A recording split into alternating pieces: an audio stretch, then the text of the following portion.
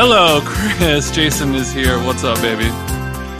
What's up, loser? We're just talking about how your voice sounds, and your voice is so loud, and you were saying that it's just that good and that powerful. And I think it might be too much, kind of like when you see somebody who has 50 to 100 orgasms a day. That's the type of scenario where it seems like a good thing, but it is actually quite troubling. It might be too much. I don't look. That's a very weird comparison to make. But I get what you're saying, and unfortunately, if God has blessed me with these booming pipes and I'm not able to sing for a living, then I guess podcasting is a consolation prize I'm willing to accept. Booming pipes. Yeah, you do have booming ass pipes. Okay, so. Really psyched to see that Trump has pardoned somebody that died over 100 years ago. That was look, man. Do you think he really thought he was going to do some shit when he did that? Probably, right? I would guess so. Yes. I mean, I don't know. It's an interesting response to the DNC thing last night, which I of course didn't watch because it's boring. But I did see some recaps today of people, of course, talking about Michelle Obama's necklace that said "vote," and her speech as well. She got that shit on Etsy. You know what I'm saying? It was $315. A friend, Lane, who writes for the Wall Street Journal, posted the PR email she got after the speech aired. Customizable though. Customizable. You could say Chris, you could say Jason, you could say how long gone. I'm sure it goes up as the letters go up. So it's 315. We can get the gone necklace. Not bad. Not bad. So what would you rather have, Jason? A gone necklace or a Sporty and Rich anklet? I mean, I'm gonna have to side with my own brand, I think. Yeah, but the anklet is probably worth a lot more.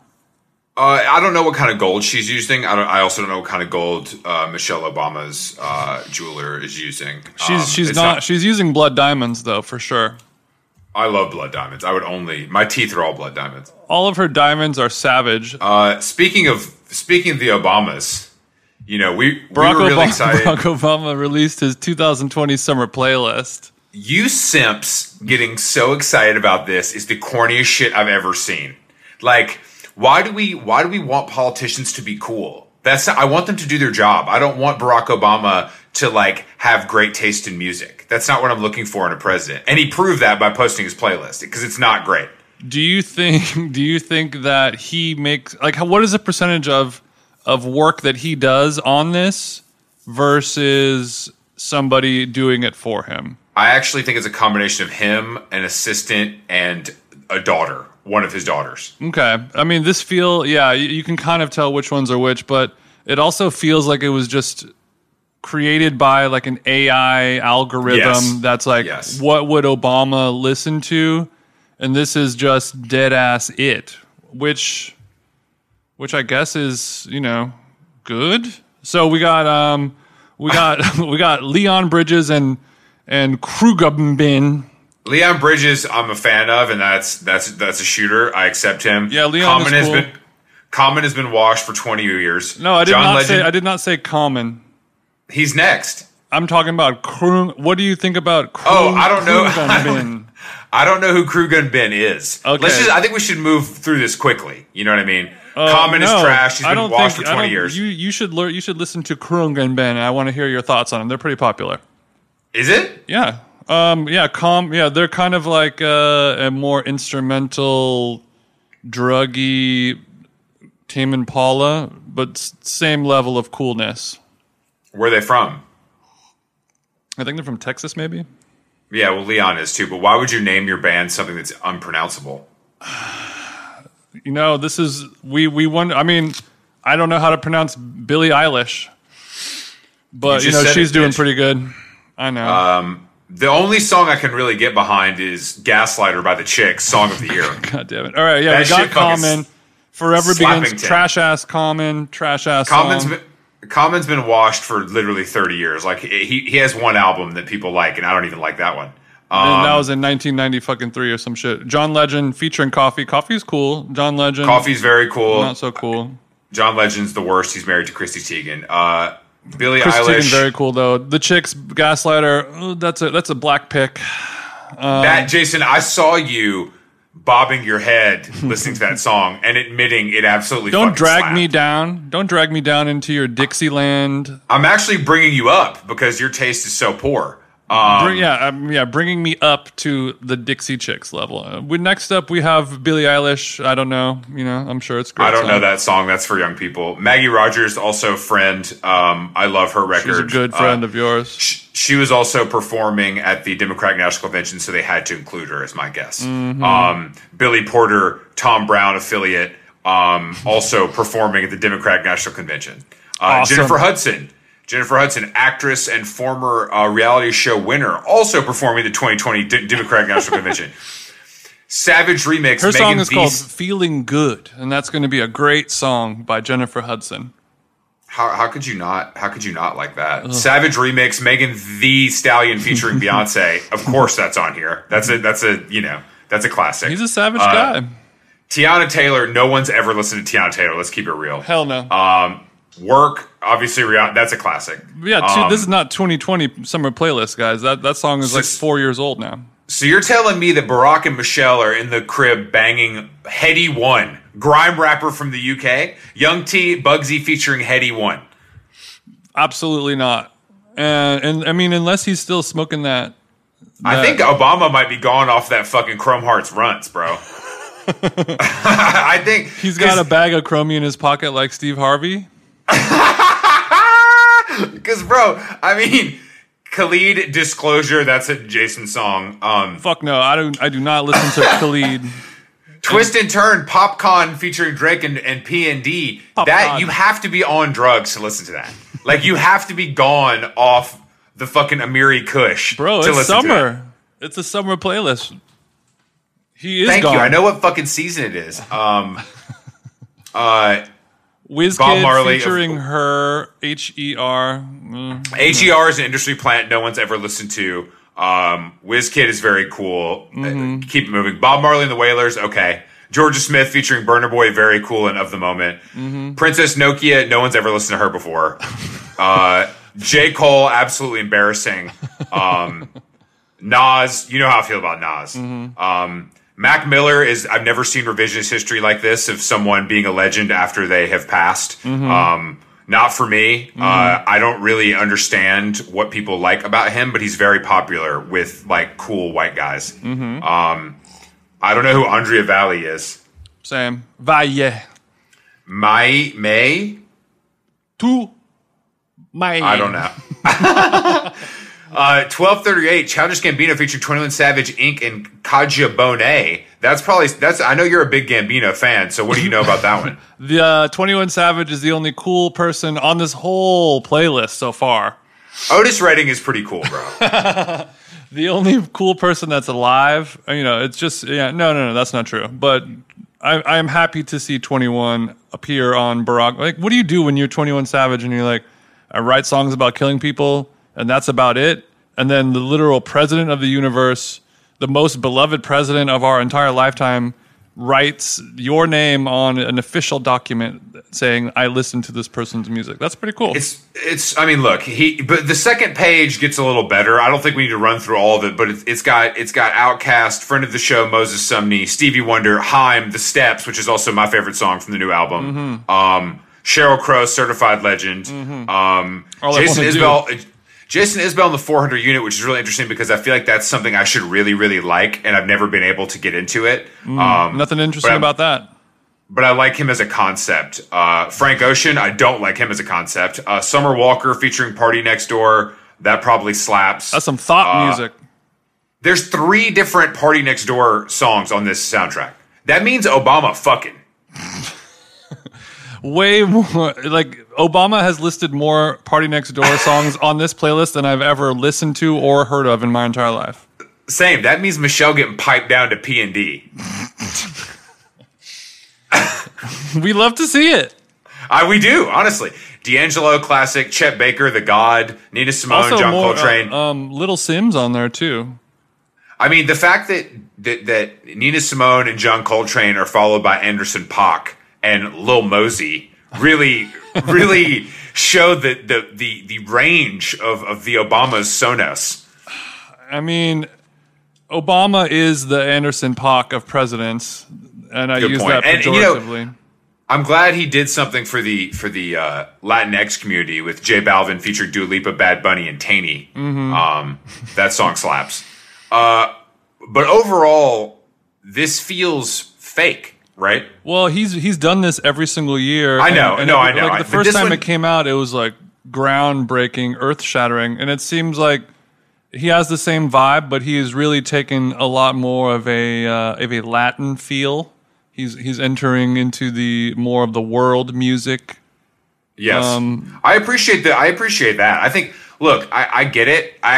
It's not even about Barack and his assistant and his daughter's taste. That's not even really the point. The point is how excited people get about this, thinking this means something. The only thing it really means is if you're somebody on here that is not fire. Famous.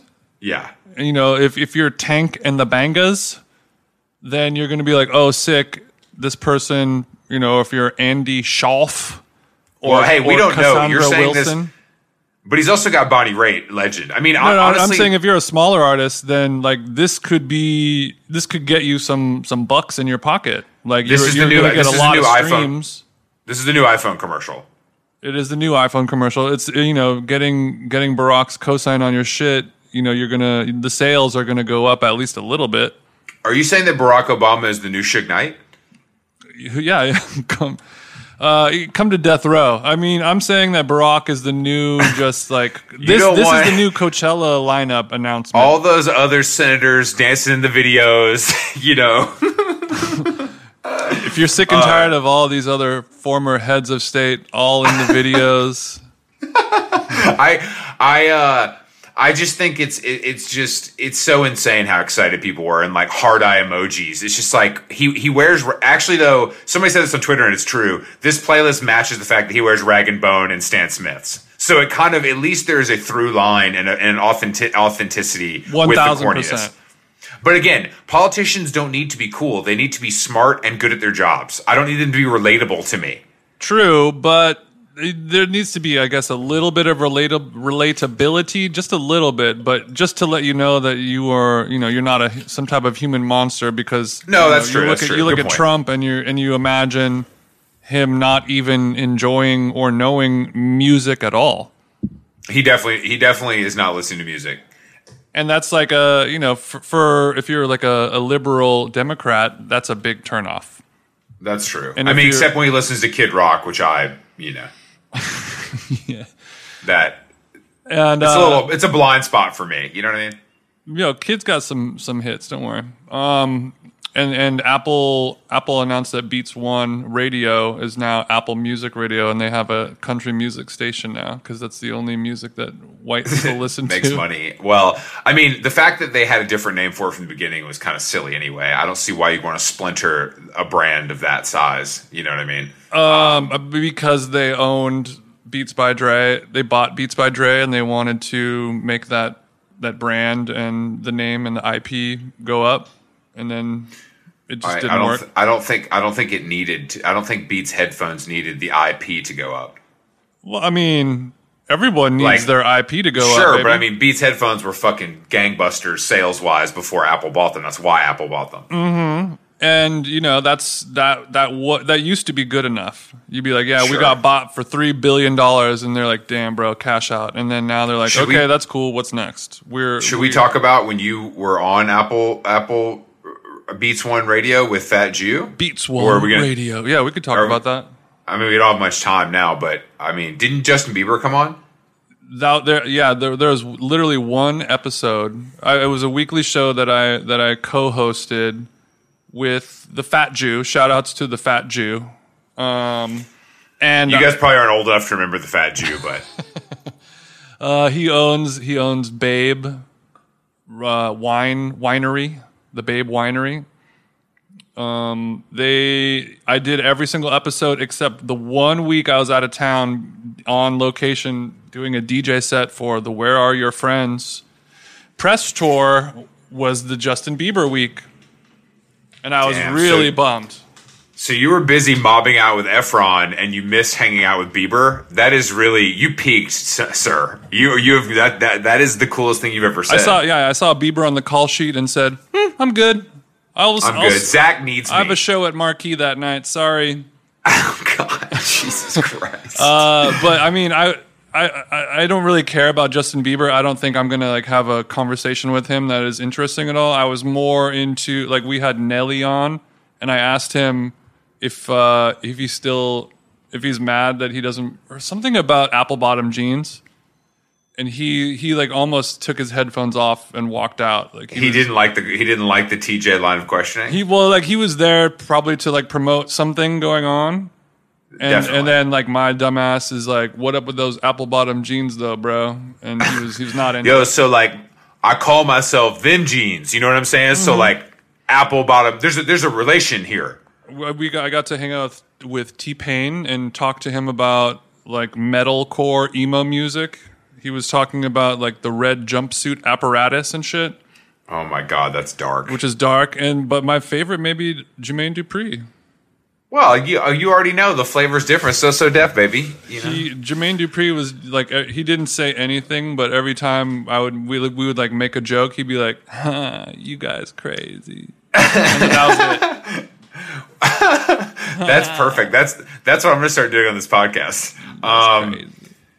All right. So after we've slandered the former president's musical taste and big up Jermaine Dupri, I guess we should welcome our guest today. Mm-hmm. Yes, let us. Our guest today is Alicia Kennedy. Yes, she is a food writer. And she focuses on vegan topics, which I'm very interested to unpack as a former early days vegan, which I'm sure I share that with her. You're still a practicing member of Vegan Hive, though. Not really. I eat cheese when I need to. But Alicia has a great newsletter. Actually, that gets I see a lot. I see it getting passed around a lot. I see it getting passed around a lot. I do, though. It's very popular. But another interesting about her is that she's currently living by choice in San Juan, Puerto Rico.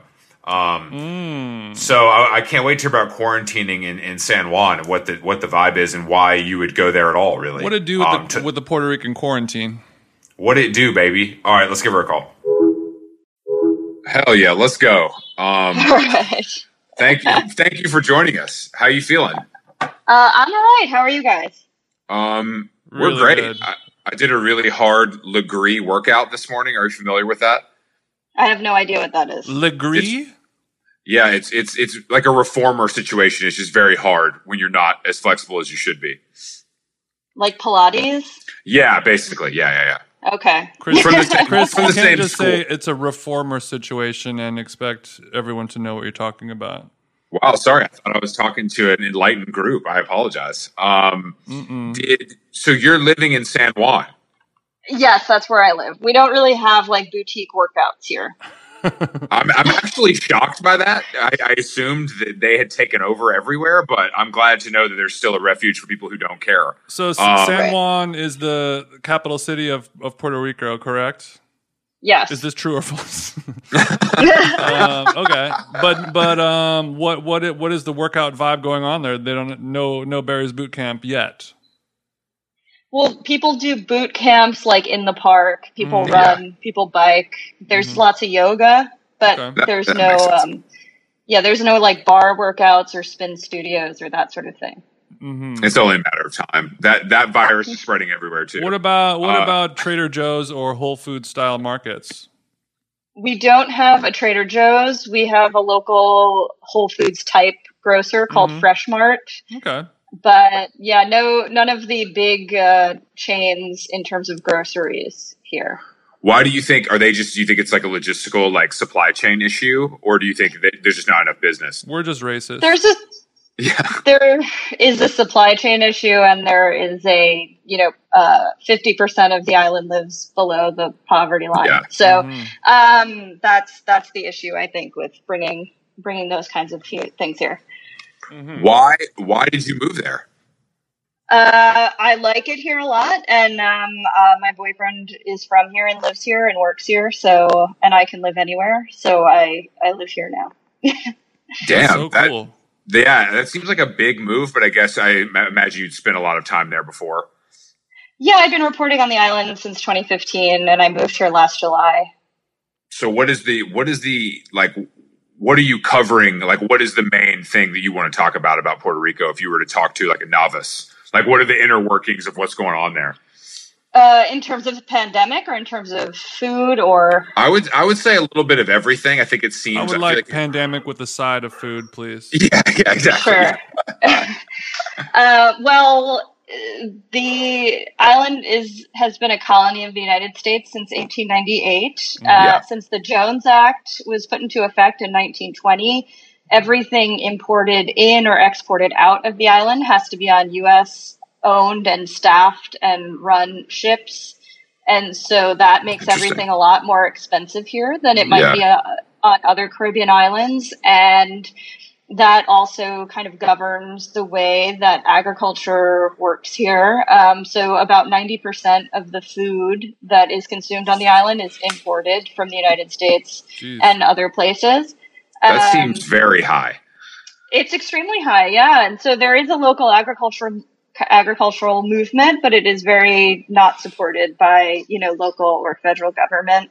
In the same way that in the United States, there is a industrial agriculture reigns. So yeah, it's an interesting situation. And pandemic-wise, how have they handled it?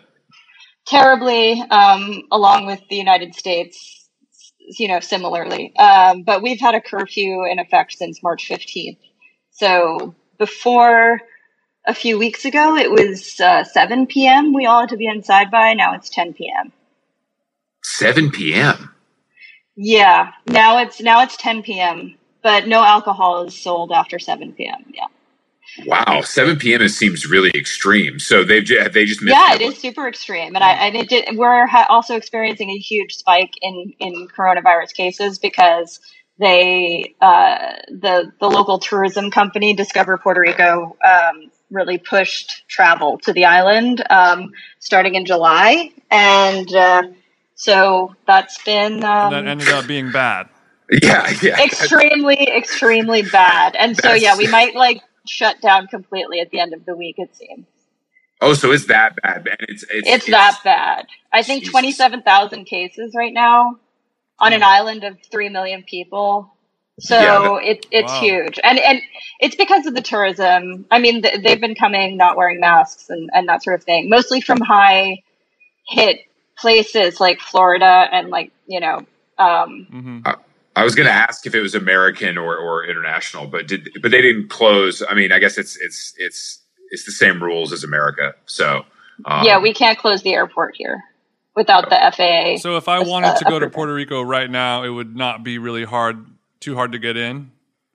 No, it wouldn't be hard at all. I am looking for some vacation destinations. Just curious. You really sold us on a weekend getaway. And the natural wine there is good. Okay. That's I didn't know it was that extreme. That seems, and are locals listening to are they trying to do the right thing, or is it kind of fuck these guys? Locals are listening to some extent. There's a little speakeasy action, I think, but nothing too extreme. Mm-hmm. I know. I'm feeling, I don't think I would attend, but the fact that I haven't been invited to one underground rave is really bothering me still. I can invite you if you'd like, Chris. I don't think you're going to like what you see. The fact that I haven't been invited to one underground rave is really killing my ego. But because they're definitely happening. How long did you grow up in New York? Yeah, I grew up on Long Island. And did you live in the city for a long time after that? Yeah, I went to college at Fordham, lived in Brooklyn, usual thing. You did the whole thing. So you were paying. You're we can breeze past this. Everybody knows this. We've heard this before. Yeah. I just think that do you find working in Puerto Rico, is it easier? Is the pace nicer for you? Oh, absolutely. Yeah. No one is distracting me as much as being in New York, especially because I grew up in New York. So it's I have my family I have all of the friends I grew up with. I have all the new friends. And like, then on top of that, all like the shit you have to go to like work in media or whatever. And so, yeah, I'm 100% more productive here. And you've shifted your role in the media world to kind of independent, where you have your own subscription newsletter, Substack, audio elements, all that stuff going on. How long have you been doing that for? Or how long have you kind of like gone independent and been subscription model based? Well, really only since March. Okay. I had 2 Anchor gigs, which is like freelance parlance for like regular. We love Anchor. Pay. Yeah, and so, since that income dropped off, I was like, I guess it's time to try out a newsletter, and then it just kind of took off from there. I feel like I say this in the intro, but I feel like your newsletter is really popping. I hope so. I don't know. It's weird because, I don't know what the level of attention, I have all the numbers in the back end, Sure. So I don't know what that necessarily means. Like my newsletter yesterday got over 10,000 views. Damn. In one day, so that's good, right? Like that's a big good. boy. We call that a big boy open rate on this. That is a big boy open rate. I think that's and that was your story on luxury and as it pertains to the culinary world. Right. Yeah. So it was about how the culinary world values various ingredients. Mm-hmm. Which is something I would definitely like to get into. I'm a big food lover myself, and I've always loved that part about food where you can experience maybe the greatest version of something for not a lot of money. And some of those things being things you listed, like chocolate and coffee and sugar and things like that. It's all relative. Great. Yeah. Yeah, and I would rather have that than a truffle. Right. Why are truffles actually good, or are they just expensive? I don't know. I don't know if I like them that much in general. I love them, actually. It's an acquired taste. It's not. Do you love them? But do you love the good shit shaved over like pasta, or you're down for like a truffle flavored potato chip?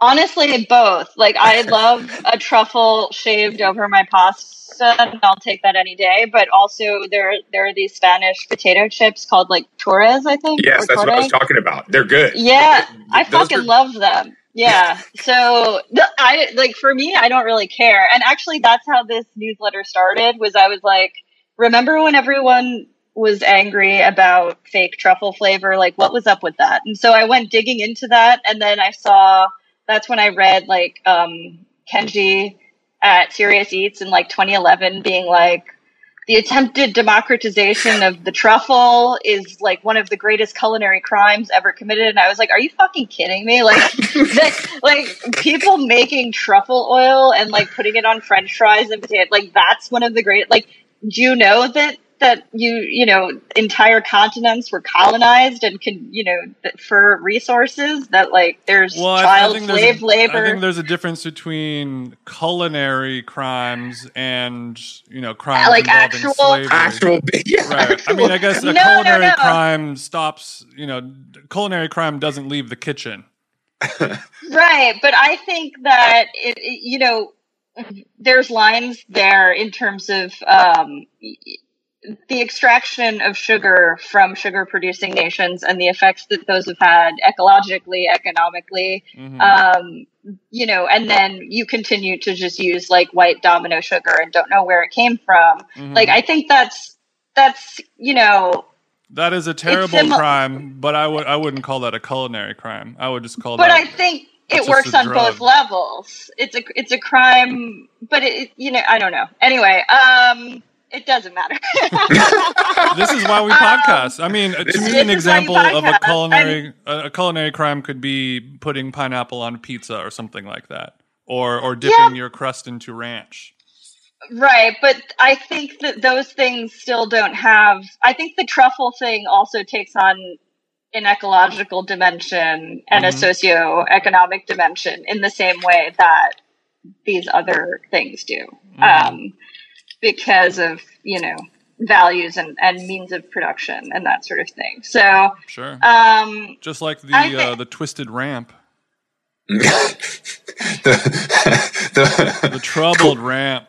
The troubled ramp. I'm jealous I don't have any ramps here in California. That's why I'm lashing out to you, and I do apologize. Oh, that's fine. That chip brand, also, they make other wild flavors, though, don't they? I've only seen, I think, the jamon. They make truffle, jamon, the Iberico. They got. It is an elite potato chip, only for the wealthy, I would say. Even though I think Jose Andres has a part of that, though. He has his own line of potato chips, actually. Oh, does he? I feel like a potato chip is something that is greatly fetishized. You know what I mean? And the search for the perfect one is like a never-ending thing for a lot of people. Right. Especially if you smoke enough weed. What's up with weed? What's up with weed in Puerto Rico? You smoking that loud? Carry on. We're talking about how you smoke a lot of medical grade marijuana in Puerto Rico. Please expand on that. So basically, you stopped working and you're high on the beach 12 hours a day. That sounds like a good life. I think you made the right decision. No, I'm not on the beach at all, actually, because we're not allowed to go to the beach right now. Damn, even midday. This is nothing to do with. I'm getting flashbacks. It's weird because that's how LA was, a month or two ago, where you couldn't go to a park. There was a curfew. The beaches were closed. All that, and I've sort of just forgotten about that, which is bad. Which means I need to smoke less weed, I suppose. It's about the pandemic. Yeah, we're not allowed on the beach. I mean, fuck. That's the worst. That scene. I mean, I think people really have a tough time responding to that because they feel like that's like public land or something. Yeah, for sure. It's really it's stupid. Yeah. Well, when they start taking down the basketball hoops, it's really over. That's when they chain up the basketball hoop. The fun is over. Right. I don't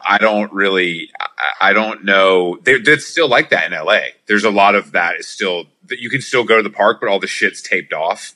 So why go to the park really? I don't really understand the logic, but it sounds like leadership is failing us everywhere, guys. I go to the park just to read, Chris. And speaking of books, you are writing or you have written a book covering veganism and capitalism. Is that correct?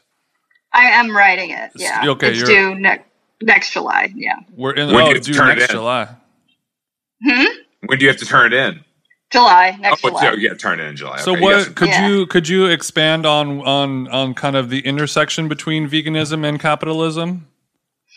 Well, the book is it's kind of a cultural history of veganism in the United States for like the last 50 years and the ways in which it at one point was a more political stance with kind of connections to ecofeminism, to anarchism, to a lot more animal rightsy stuff, etc. And so and how it's been co-opted by wellness and you're speaking to two former members of the Animal Liberation Front, so rest assured you're talking to two graduates of the PETA School of Veganism and Hardcore coupled together. So actually, I just saw somebody. I saw somebody tweeting a conspiracy they had that PETA is an organization created by the government to make people think that vegans and animal rights people are dumb. Are insane. And I'm starting to kind of believe it with a lot of their new and they'll post like pictures of billboards around town and advertisements in LA. And it really does kind of feel like they're trolling or they're just trying to see how far they can go to like just piss normal people off. Right. It's rough. So how long have you been vegan for? Since 2011. Okay, so you weren't. Did you flirt with it at all, and like when you were much younger, or did it come to you at that age? Like, were you well aware of it? I was aware of it, and I flirted, but I never took it on until I was in my mid-20s. So I know of those. What you speak of in terms of Animal Liberation Front, Hardcore, etc. But like, I wasn't part of that necessarily. I was definitely like on the periphery of that world. And so, But yeah, so I came to it later, and that the book is going to cover the last like 50 years. What was appealing to you about it? Was it a health thing? Was it an animal thing? Was it just like a better way to live in general? I think it was, both animals, better way to live. I realized, I think because I was always interested in it when I was younger, but I always really loved food. And so I was always worried that like I would be eating less delicious food if I went vegan. And so which is true. And so I came to a point of like realizing that veganism didn't just mean like veganese and like tofu and seitan and that kind of shit, but like you're right. It includes French fries. Don't forget. It includes French fries, but it also like included like plants and basically when I found a route into veganism that was also focused on like local seasonal like vegetables, that was when I realized I could. Once humans as a whole figured out how to make kale taste tolerable, exactly, changed the whole. And then you were able to put down your Beyond Meat glizzies and switch over to a more holistic approach. It's really interesting to me because when I was younger, that was definitely not the vegan diet. It was not vegetables and local. It was very much like pretty unhealthy. But still like, based in shopping at like independent health food stores and what comes along with that. But I think that the explosion of it in popularity is really mind blowing to me because as a teenager, people didn't even know how to say the word. Veg. And I don't know I think celebrities play a part in that a little bit as far as just like but do you think it's my grandma thought I was gay because I was vegan. Exactly. Yeah, that's exactly the kind of shit that would happen. That's what I'm saying. So I wonder if before we got so rudely interrupted by the internet, I was trying to understand if the popularity of veganism. Do you think it's celebrities and wellness like combined, like as a fireball that made it so interesting to like a mass audience? I think so. I think it's part of the celebrities, wellness, like I don't think people are interested in being vegan, but I do think people are interested in like eating less meat, or like having oat milk in their latte or something like that. I don't think people are interested in veganism as such. I think they're interested in like the like just a more varied, type of consumption. Mm-hmm. No, I would agree with you. I just don't think because of health reasons or just novelty of just like I want to try what this oat milk is all about. I think health and novelty both. Like I've seen a lot of people at cafes be like eating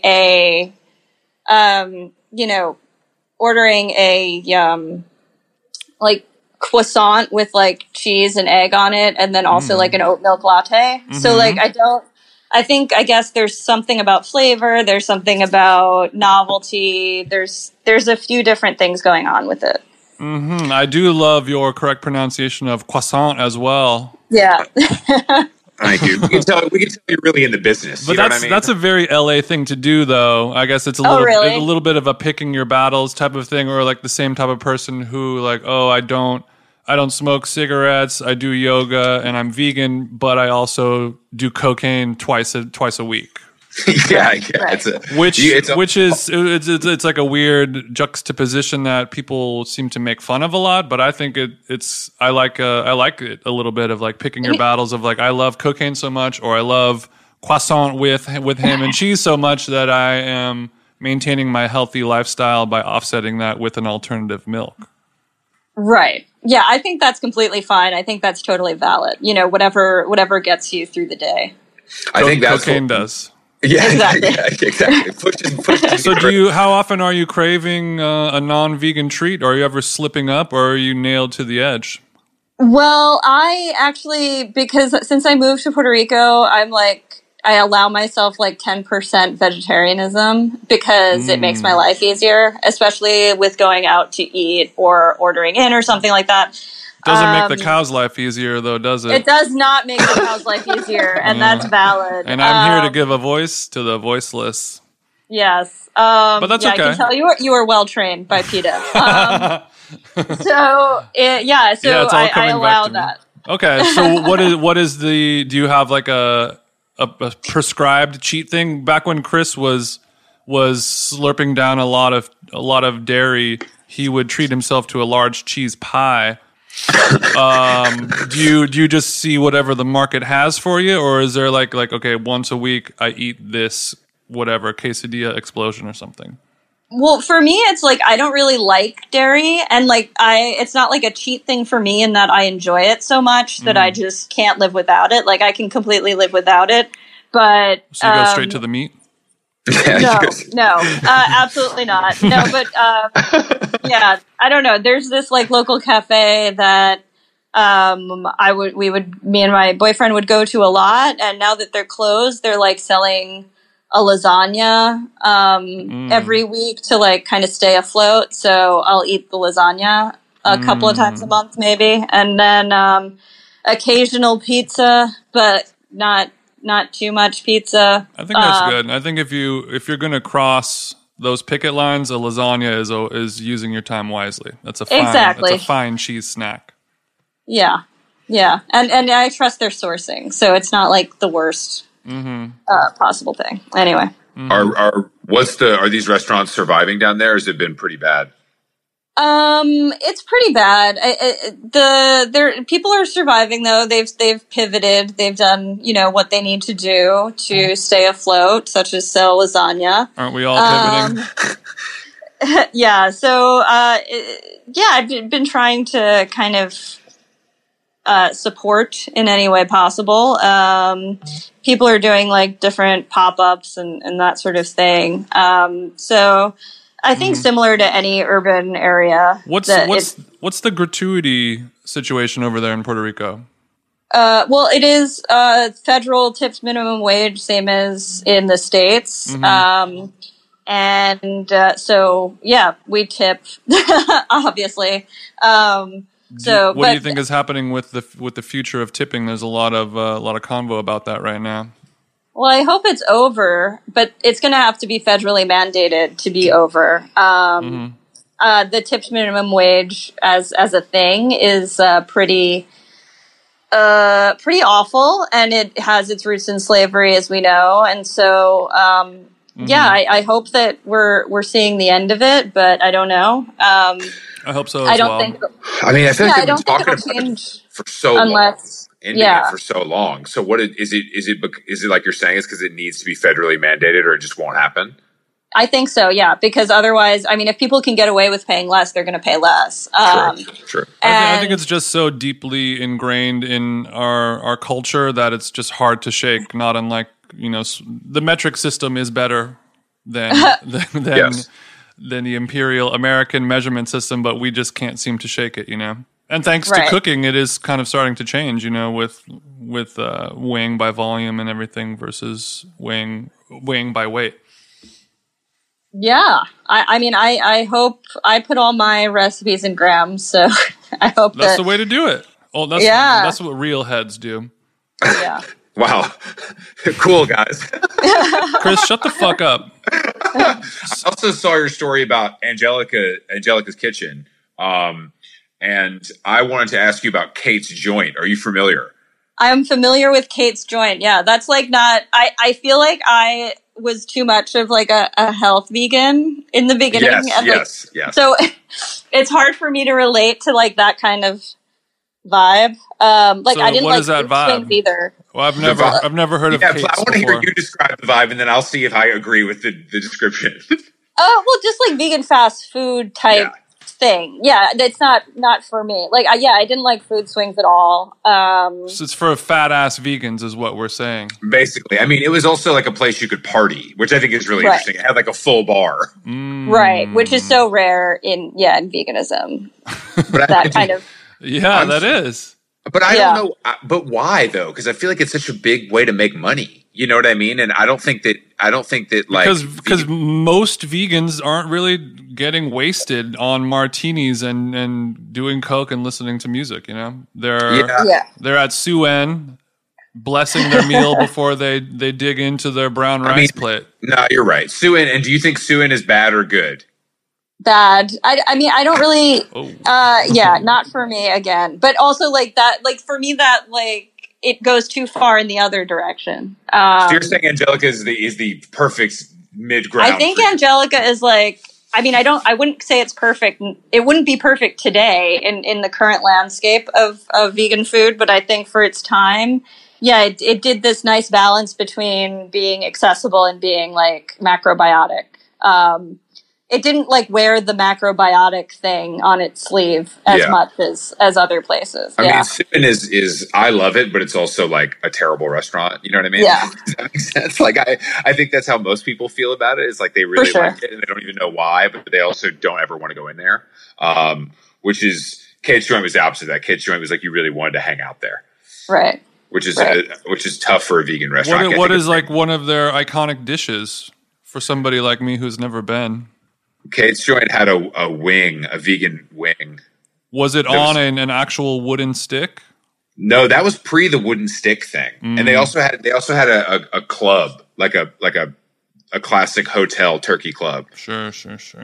I miss those wings on an actual wooden stick. That was one of the most fucked up times in alternative foods. Yeah. I mean, Alicia, what is your take on all this fake meat? Because I'm kind of like, I'm ready to go back to Boca Burgers. I'm like kind of tired of all this shit. Oh, I prefer a Boca Burger to an Impossible Burger any day. Hell yeah. Sure. Yeah. Two boomers on the show. I like it. Hell yeah. Shots fired. Fuck Beyond. Fuck Impossible. That's right. Beyond fucks me up. Like, I don't like the way it makes me feel. No, they both make me feel awful. What do you think that is? What do you think that is? I mean, they're like They're genetically modified, processed. Yeah. I mean, Impossible Burgers now they do have genetically modified soy in them. And the Beyond Burger is like pea protein and like a bunch of other crap. It's just like not pleasant to eat in the same way that a burger made from like beans is. I don't know. So is pea protein crap? I don't think I don't know if you want to put it in your smoothie. I don't care, but it's like I don't want to eat it. I wasn't asking to criticize. That was an actual question that I'm trying to know. Look, if you want to put it in your smoothie, it's your funeral, bud. I don't. Yo, pea protein is me. That's cute for you. Preferred protein. Chris and I put hemp protein in our smoothies. Protein guy. Yeah, I was a hemp protein person when I was doing protein smoothies. Yeah, when that was a thing. When that was a time in your life where you did stuff like that. Yeah. Damn, no smoothies for you? You didn't bring the Vitamix down to San Juan? Oh shit! Sorry. It sounds like she just turned her Vitamix on. Do you have a Manscaped 3.0 lawnmower going in the background? Are you flexing your Vitamix while I think my neighbor is sanding wood. That's what's happening. Yo, been there. we had a full month of Jason's house being renovated on this podcast, so it was a very interesting. We're familiar with this that. This takes sound. me back. Yeah. So I live in because I live in Old San Juan, so everything is like 16th century, like colonial stuff. So I live in like an old mansion that's been converted into 4 apartments. That's pretty cool. That sounds great. Yeah, it's great. Except that my neighbor has like a woodworking situation in his half of the patio, and so occasionally one cannot ever anticipate when he'll be. Does he at least build beautiful wares? I have no idea what he builds, but he's like 92, so I don't know what he. Yeah, you got it. This hobby is keeping me alive, so you can't exactly. I can't complain, and I can't ask him to stop. So, what's the home kitchen setup looking like? Well, it's a really small kitchen, but it's functional. I've made it functional. But I don't have a Vitamix. No, I gave up smoothies a long time ago. Wow. Why? I feel a little smoothie shade there. Jason. What's going on? No, it's no shade. It's just that. Do you think that smoothies are for babies to drink only and not grown-ups? No, I associate it with like a very like weird time in my life of like just a lot of yoga. I don't know, like measuring olive oil into pan. Like it reminds me of like like of just like eating really like weirdly. So you mean like when you would cook food, you would have your jar or your container of olive oil, and then you would measure in how much you would put in the pan to so you were calorie counting? I was counting calories, and that's when I was in the smoothie mood, and so like for me, I associate it with that. So so that is a trigger for your calorie counting food trauma of your past. I think so. Yeah. Well, I mean, it's not like super traumatic. Other people have. I don't have real food trauma. Right. It's important not to downplay your traumas, even if it is something as minimal as calorie counting. Chris and I both suffer from extreme body dysmorphia, so this is a safe place to discuss any of that. You laugh, I cry. I've never counted calories before, which is kind of crazy because it seems like something I'd be really into, but I don't weigh myself or count calories. It just seems like too much. Yeah, for sure. He's afraid to see what happens. Did you use an app for it? Me? Yeah. When I was into it, I think I had like some app that was it was like something. I can't remember the name of it. Yeah, I think it really is a bad way to live. It's a dark one. Yeah, it's awful. Well, I think that's maybe another reason why a lot of people have, to answer your question, Chris, about why people are going vegan. They might see it as a way to just simplify weight loss and healthy eating of like, I can eat whatever I want as long as I'm vegan and, I'm not eating meat, I'm not eating cheese, I'm not eating animal products. So I should be able to do whatever the fuck I want in the kitchen and still lose weight. And I think that is a trap that a lot of people fall into with veganism. Yeah, I would agree I was probably the fattest and you were probably your fattest when we were both vegan.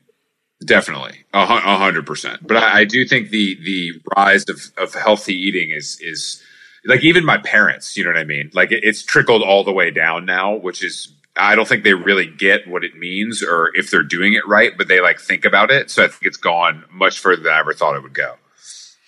True that. Alicia, so I wanted to talk to you about newsletter stuff. Sure. So you use Substack, is that correct? I do use Substack, just like most everybody else, I think. Now it's like a joke to have a Substack. Do you think that is MailChimp? We're MailChimp Hive on this side, but continue. Of course. we were our last podcast episode. We were talking about this. Do you find that Substack is ugly looking, or are you okay with it? At first I didn't want to use it because I didn't like how it looked, and I didn't like that everyone's like things looked the same. But then I was like, whatever. It makes it really easy to monetize, and that's obviously its big selling point. Yeah. So, and they do a lot of stuff for writers. Like now there's a legal defense thing, because I got a fellowship in their last round of like fellowship searches or something. Wow. I didn't know they did that. Yeah, so I mean, I got only like an honorary mention, which I was a little salty about, but they gave me money, and also I get access to like their legal team and Getty Images if I need that, and I get like we do consulting on strategy and stuff. So that's nice. Damn, Substack! You're changing my mind on Substack. That's pretty progressive for a platform. Yeah, no, it works out pretty well. Yeah, I mean, that's my kind of stack. You for all the content that you put out, there's different tiers. What is the percentage breakdown versus like editorial, like thoughtful food writing versus recipes? In terms of content. I'm just asking this strictly from a personal place. I'm trying to figure out how to make money talking about food as well. So if I were to start my own, like, what is what would you recommend be the mix between recipe writing and then just like editorial writing? Well, I was going to experiment with recipes for the newsletter, and then I was like, no. A little too Alison Romany, I get it. It's too much. Yeah. So I just write essays on Monday. That's for everyone, free for everybody. And then Wednesdays, there's a discussion thread with everybody, and then Fridays is when I put out an interview with like whoever I spoke to that week, and then And the discussion, sorry to interrupt, the discussion thread, is that on Discord? That's on Slack? It's on Substack. It's for the paid subscribers to the newsletter. So they'll get the So email Substack has like a built-in chat room message board situation. Kind of, yeah. It's like a thread, a comment thread, but it works like a message board. Yeah. Okay. And so then I do a lot of recipes for Tenderly, which is a vegan website where I'm a contributor.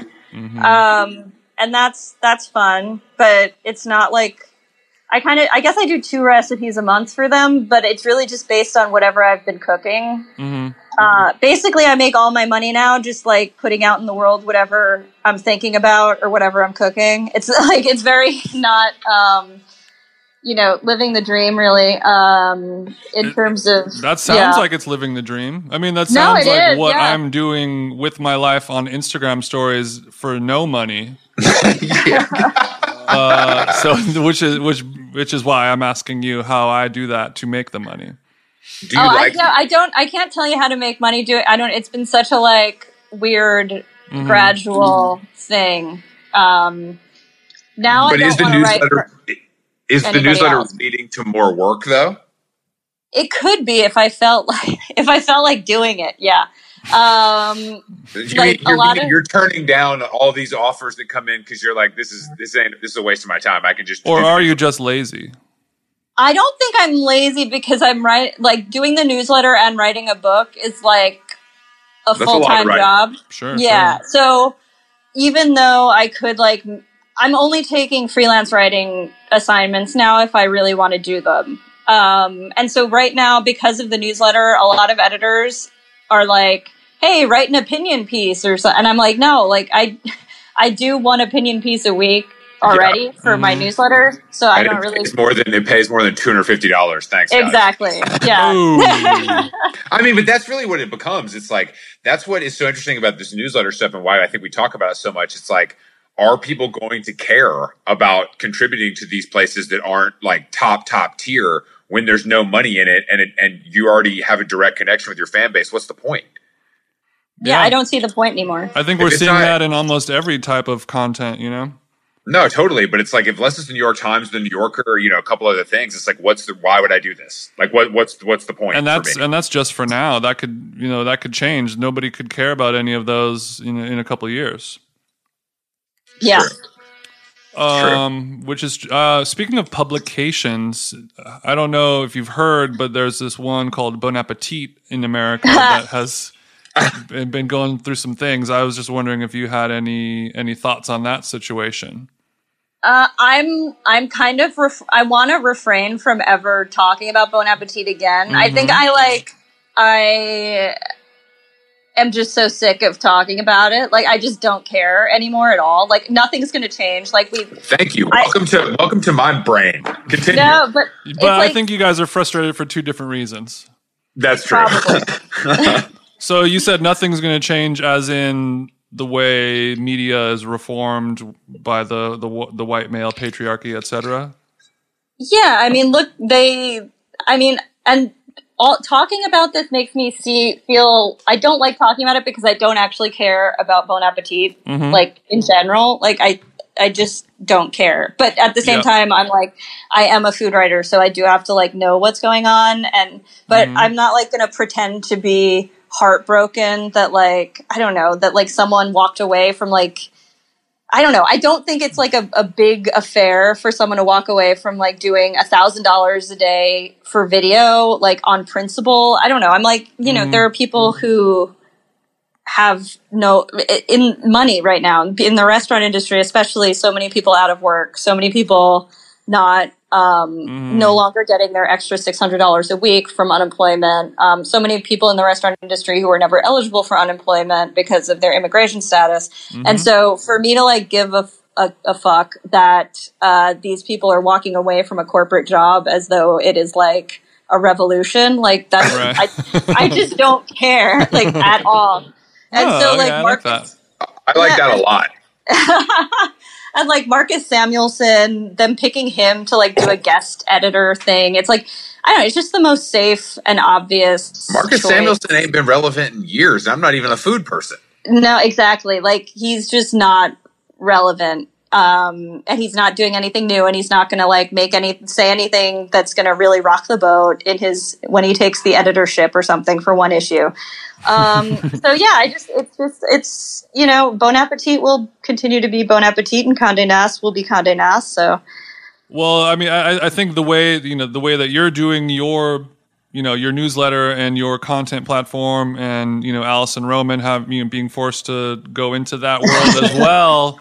I think that could be a real, true future for it. Of like, why would I give $20 a month or a year to Bon Appetit when I can just get and I can just give it straight to somebody like you or Alison Roman or whoever who I really believe in and I want to support and make sure they get all that money because they're my person, they're my girl who gets me and speaks to me and cooks all the food I love. Right, do you subscribe to stuff? Like, do you also find yourself reading a lot of newsletters, or are you more of a writer of newsletters? No, I subscribe. I mean, but you don't pay. There's kind of. I do pay. Yeah, I pay. Who the fuck would pay for a newsletter? I do pay. No, I pay. Seriously, I pay. No, I pay for Vittles, which I love, from London, which is a food newsletter. Indigestion, which my friend James runs, also out of London. Sourced, which is a new one on food origins and food history. I pay for Matambre, which is a bilingual food newsletter out of Buenos Aires. And so, damn, you just listed off. That's fire. How much do these newsletters cost per month on average? Well, I pay yearly for most of them. The Matambre, I pay like a few bucks a month. It's not right. It's not. Yeah, it's nothing crazy. Oh, I pay for Stain Page News, which is about cookbooks news too. Do you listen to podcasts? That's a thing I don't do that much. It's okay. We don't either. So that. I do.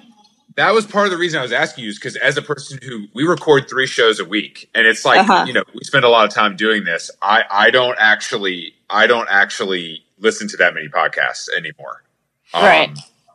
So why do you? Because you're sick of just audio in general, or what is the reason? I don't know. I don't know. I can't explain it. It's just like I just think I consume so much all the time. There's 1 or 2 I want to listen to, but that era of like discovery and being super excited about it. The bloom is off the rose for you. Exactly. Okay, lástima. But that's fine. Did you watch TV and movies and stuff? Or are you checked out from some of that stuff? She might just listen to jazz on vinyl only. Exactly. No, I watched lots of movies. And I just finished The Americans, that's a TV show. Brother, that is a TV show. That is a TV show. I don't have, actually, my vinyl is still in New York, so I only stream music. So you're a Tidal girl, aren't you? Yeah, I was about to say, how much is your Tidal subscription? That's really good. That's a lot of charity. They might not have that down there. Actually, I wanted to talk. We were. What was I? Oh, sorry. Your a common food podcast question, or just food in general question, is the classic deathbed meal. Oh shit! I want yours, and I want Chris's vegan deathbed meal. Oh. Or do you break your veganism to eat meat or dairy for your final deathbed meal, since it doesn't matter, God isn't real, etc.? Follow-up question, do you believe in God? I do actually, yeah, but okay. I think my meal would be a Yuba Verde from Superiority Burger. Oh, great choice. That's my neighborhood go-to. I live right down the street. I've actually never had that. I know that comes up on the show. I know that Yuba is a tofu skin and Verde is green. But can you describe that dish in a way that would make me really smack my lips? I mean, I wish I could. I haven't had one in so long, but it's like fried yuba and like a bunch of green stuff, and it's a little spicy. You can get a small one or a big one. I don't know. Wow. If I was eating one, I could describe it more like a food writer. But so deathbed meal, fried tofu skin with some green stuff on top. You guys, I'm gonna say that's not good enough. Chris, what do you got? Man, I mean, I guess it would either be a pizza. Come on, fat boy. Which honestly, I don't even care where it's from. I mean, if I was going to die, I think the last thing I want to eat is pizza. But are you going to go pepperoni since this is your death? You're going to stick to cheese only. A classic margarita would be fine for me, Okay. But if it had to be vegan, Jason, I think it might be the Big Macro from M Cafe. Ooh, the original Big Macro. Are you familiar with this, Alicia? No, I'm not. So M Cafe is like a restaurant that in LA that is, Jason, how would you describe it? It peaked in like 2008. Yeah, it is basically a macrobiotic cafe that kind of has like an Erewhon type of energy of like a expensive, hot, attractive people vegan cafe place where it's it's overpriced and it's worth it. But I'm saying that's what it was in 2008. So think about that with a little grunge. You know what I mean? The corners are a little dusty. You might see a member of the band AFI appear there. Exactly, yeah. But it has they do a homemade veggie burger and they have a special sauce with it, and it just really hits for me. I just think that the veggie burger done well, I think it's a lost art now because no one wants to do a homemade anymore because everyone's just going to get Impossible or Beyond. Right. That is true. I mean, I used to eat those black bean burgers from the restaurant chain Chili's when I was a youngster. Mm-hmm. Of course. So well, my favorite that we've talked about on the show before is Houston's. The upmarket chain nice. Has a very good homemade veggie burger, and it's something you really can get when you're in a third tier city. Houston's is washed.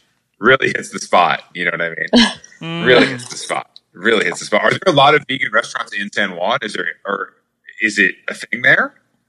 It's a thing. There's a couple of vegan places, but it's more of a thing out in the west of the island, like Rincon, where there's a lot more surfy vibe, a lot more like white dudes with dreadlocks. Mm-hmm. So there's a lot more veganism out there. Don't come for Jason like that. I have been to my hair dreads very well. Thank you very much. I've been to Rincon before, and it was like not for me for those reasons. Yeah. Do you think you're going to live in Puerto Rico forever? It depends on how things go. What kind of things? Yeah. With your life partner or with the world? With my life partner, not in terms of whether we're gonna be together or not, but whether in terms of like maybe he wants to like do a PhD and probably do that in Spain, so we'd go to Spain. Where do you think? And depending on if you're ever legally allowed to enter the country of Spain. Exactly. Again. Yeah. So there will be a lot of choices to be made once we're allowed in the European Union again, I think. God, that's true for all of us. I can't wait to. Yeah. I can't wait to escape to the south of France, me blasting a cig shirtless on a beach. Yeah, that's Chris's. Yeah, your partner's PhD is cute and all, but he really wants to smoke cigarettes in France. Okay, focus on important stuff. Before we go, I would like to know what's your number one vegan like packaged snack that we can buy at Whole Foods. Damn, I'm not like a packaged Chris snack. Chris is a snack master, but packaged snacks, Chris, are bad for the environment. I consider myself to be a snack master. I can look at the aisle and pluck something from obscurity that will tickle your taste buds. Right. But I didn't know if maybe you had a little secret for me that I didn't know about or I wasn't aware of. I mean, if I was going to Whole Foods and I needed a snack, it's been so long, Jesus. Because I used to go to the Whole Foods by Bryant Park, all the time. Do not say an assortment of mango slices or something like that. Yeah, no. We're talking some shit that is made out of nacho cheese flavored kale shit. You know what I mean? Well, maybe I don't know. Have a corn chips? I'm only a potato chip person, really. I'm not like a corn chip person. I would probably get a chocolate bar. I would probably get like Rocca chocolate, or I'd get Justin's peanut butter cups. Okay, now we're talking. Okay, yeah. Justin's dark chocolate almond butter cup. I am in. Yeah. So definitely that. Like that's what I'd get. You guys have a lot of blood on your hands if you're eating that type of chocolate. Yeah, unbelievable. Exactly. I only support Tony's chocolate. Tony's has great packaging, but I mean that is really damn. I want a Justin's peanut butter cup pretty bad now. Yeah, they're. I don't think I could get them here. Maybe I could go to Starbucks. I don't know. Wait, you used to work at Starbucks, right? I did used to work in Starbucks. So yeah. sick. Did you give away so much stuff? Yes. Did you and steal I stole money? so much stuff. Yes, I knew it. That is. Yeah. See, but what are you stealing though? Like money. No, I didn't steal money. You're stealing like syrup packets or copies of the Cranium board game. Just a lot of lemon loaf, a lot of yogurt parfaits, a lot of free frappuccinos, a lot of experimenting with flavors. Yes. See, I knew when you said you were hardcore adjacent, I had a feeling that this would come into play because a lot of hardcore kids that I grew up with worked at Starbucks and they would make these insane vegan beverages, actually, and give us these it was probably 2,000 calories. Yes. Back when hanging out with your bros who work at Starbucks is the only social activity that you can really do because you are not using your time wisely by trying to have sex with other people. Exactly. No, there's none of that happening. What location did you work in? I worked at one on Long Island in a town called Bohemia. Oh. Damn, that sounds made up. A Long Island Starbucks. Yep. That's cool. So you never worked at one in the city because that's dark, I think. No, I think that would be a lot. It had a drive-through though, and it was 24 hours, so it was like a pretty hardcore Starbucks. Have you ever had a chance to sample the sous vide egg from Starbucks? I have not, and I don't think I will. I don't think I will do Thank you. Welcome to the team. I don't understand people romanticize anything delicious. That fucking dump is disgusting. I hate Starbucks. I hate it. I hate it. Well, some people. The product is bad. The product is not good. It's not like even funny good. It's just bad. Yeah. It's airport only. True, but I mean, I have some nostalgia for getting a nasty, stinky little soy latte from Starbucks every once in a while with that full sugar soy milk going. Well, to be fair, they were on their alternative. They were early on the alternative milk for. Remember soy milk? When's the last time you had fucking soy milk? Ages ago. Jesus. Ages. It's macadamia only on this side. Is that just over? Is soy milk done?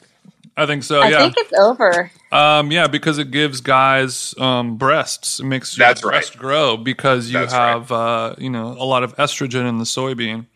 That's my which is something that Chris and I could be working on actually. Our bird-like chests could use any voluption as we need. We need to drink more soy. Alicia, thank you for joining us. Tell people where they can find you on the World Wide Web. AliciaKennedy.substack.com, Alicia Kennedy on Twitter, and Alicia D. Kennedy on Instagram because I fucked up. I hate that for you. I've been there myself. I hate that. That is because I fucked up my own name. All right. Well, hopefully, our listeners that are interested in food and the world around it will subscribe to the newsletter, so you never have to write for another crooked publication again in your life. Damn right. Amazing. Thank you. Thanks for taking the time to pod with us. Thanks. Thank you for having me. Bye, guys.